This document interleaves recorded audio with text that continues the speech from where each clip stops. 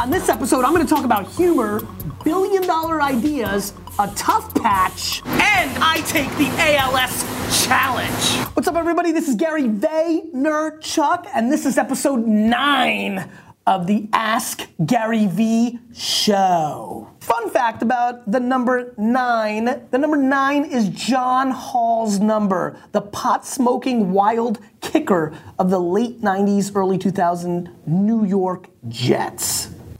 Kyle asks, what's an area of life that you haven't given your fullest efforts? Kyle, great question, and I probably was willing to answer it because of how good I feel about this question. There were 2 places 36 months ago that I was struggling in. One was kind of the nonprofit NGO. I was giving my dollars, but I wasn't giving my time. Now I'm a very proud member of the board of Pencils of Promise, and I've gotten more involved with my time, which is the real asset. And I feel like I'm checking that box of giving back outside of my own family and things of that nature, and so I feel good about that. And the other one is my health. So I would say health was the clear answer only 35 days ago. I guess now, maybe a little bit more Gary time, between kids and the businesses and now working out and AJ's been pushing me this, he's gotten into golf a little bit, I don't feel like I've been able to figure out or crack or hack Gary time, right? I guess the Jets do that, but then that's really September to December. I get that Sunday for 5, 7, 8, 9 hours, depending if it's a home or road game. I think January through September, finding something that's just for me, that I really enjoy, is something I should probably figure out. But the truth is, that doesn't feel right to me right now as the kids are 2 and 5. I want to kind of allocate to that, the health. I'm just prioritizing other stuff. Hopefully in the next 2 or 3 years, Gary time. Shai asks, how does humor play a role in business? Shai, this is a really great question, and you've been known to ask me great questions. Oh, you thought I forgot about WeWork? I actually think it plays a role, but I would say it plays a role in the way that it plays a role in all of life. Humor happens to be one of the most attractive personality traits. I mean, look at the tragic events of this week of Robin Williams, the enormous emotion and outcry and sadness and feelings that have come from the American public. Shows you how much a comedian can get very deeply ingrained in the world, and he was one of those greats. I honestly use humor. I mean, a lot of you watch my keynotes. I like to fancy and think that a lot of my keynotes take on a stand-up comedy routine. I find myself having the ability to drive difficult HR conversations and selling things through to clients or to the general public by leveraging humor. I think humor is an enormously attractive trait that is a very important part of business, but no more important than the other things that people are very attracted to in others, which is caring and empathy, self-awareness, gratitude, kindness, beauty. It's just another core tenet that if you've got it, use it. Mike asks, is Jab, Jab, Jab, Right Hook coming out in audiobook form? Mike, I've been dodging this question on Twitter for months, so congratulations for penetrating episode 9. The answer is, I was supposed to do it in December of last year, January. I kind of lollygagged. The 2 full days in the kind of booth just became unpractical because VaynerMedia is exploding. And so, all right, I've been watching this guy. I've been watching you, Eitan. Yeah, this time, I've got your number. Oh no. We got him this time, guys. We got him. So where was I? Don't edit any of this. Where was I? Recording booth, not practical. Yeah, it wasn't practical. VaynerMedia is exploding with characters, and so I just haven't gotten to it. And the truth is, we're thinking about having somebody else read it. It's just kind of one of these things that is dragging now and is lending itself to me not doing it, which I know is now going to get a ton of boos in the comment section. And I apologize. Jason asks, what's the hardest thing you've had to deal with in the past 5 years, and how did you get through it? Jason, that is an intense question. Actually, you know what? Before I answer that question, I did a little something fun for the audience and something powerful. I'd like to think my little contribution to the cause earlier this morning. Let's take a look.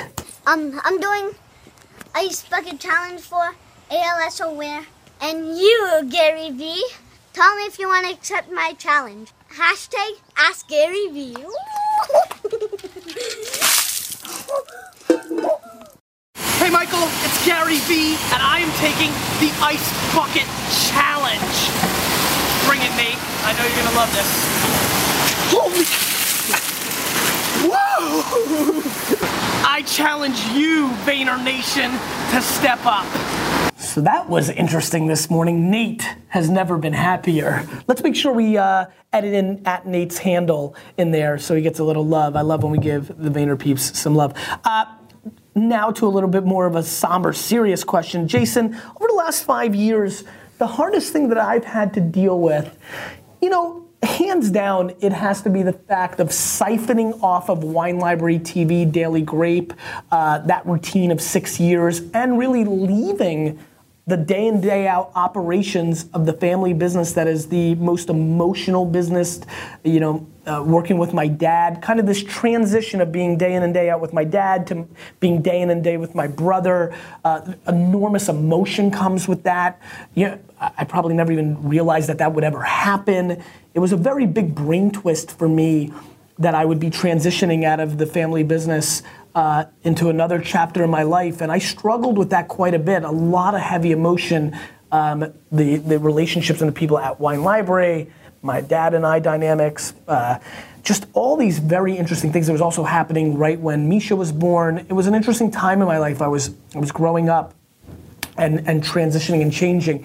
I dealt with it with what I deal with everything, and really probably the cornerstone of my happiness. I dealt with it by over-communicating. The level of communication I had with the people involved was very high and allowed for it to happen. And so that's what I did. Damien asks, when you have $1 billion potential business plan without the financial resources and the inventory, where do you start with funding? Damien, you know, this is one of those questions that I like picking for the show because I'm always scared to be too rude to the audience. You guys are smiling. Okay. Now I'm freaked out that Eitan's doing stuff. Just at you. Oh, you guys are worried about how much I'm about to thrash Damien?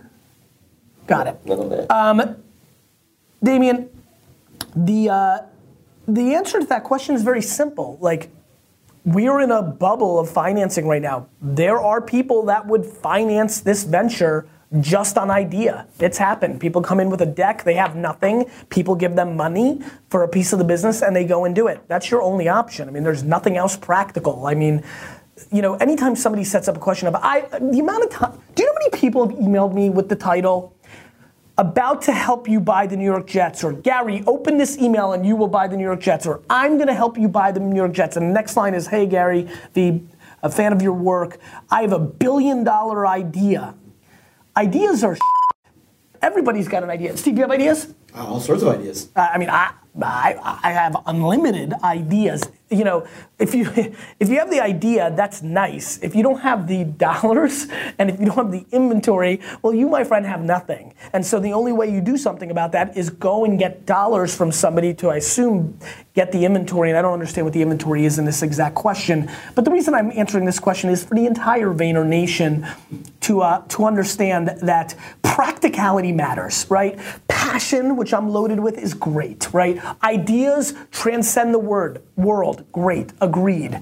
But in execution, in practicality is when these things become true. That's what matters. That's what the people we all look up to have done. They've taken from here and they've made it happen. And so that is massively important, and that is something I push all of you to start spending some more time on. Question of the day for episode 9. Who in your family inspires you the most? Tag them up, give them some love. It's a good thing to do. You keep asking questions and I'll keep answering them.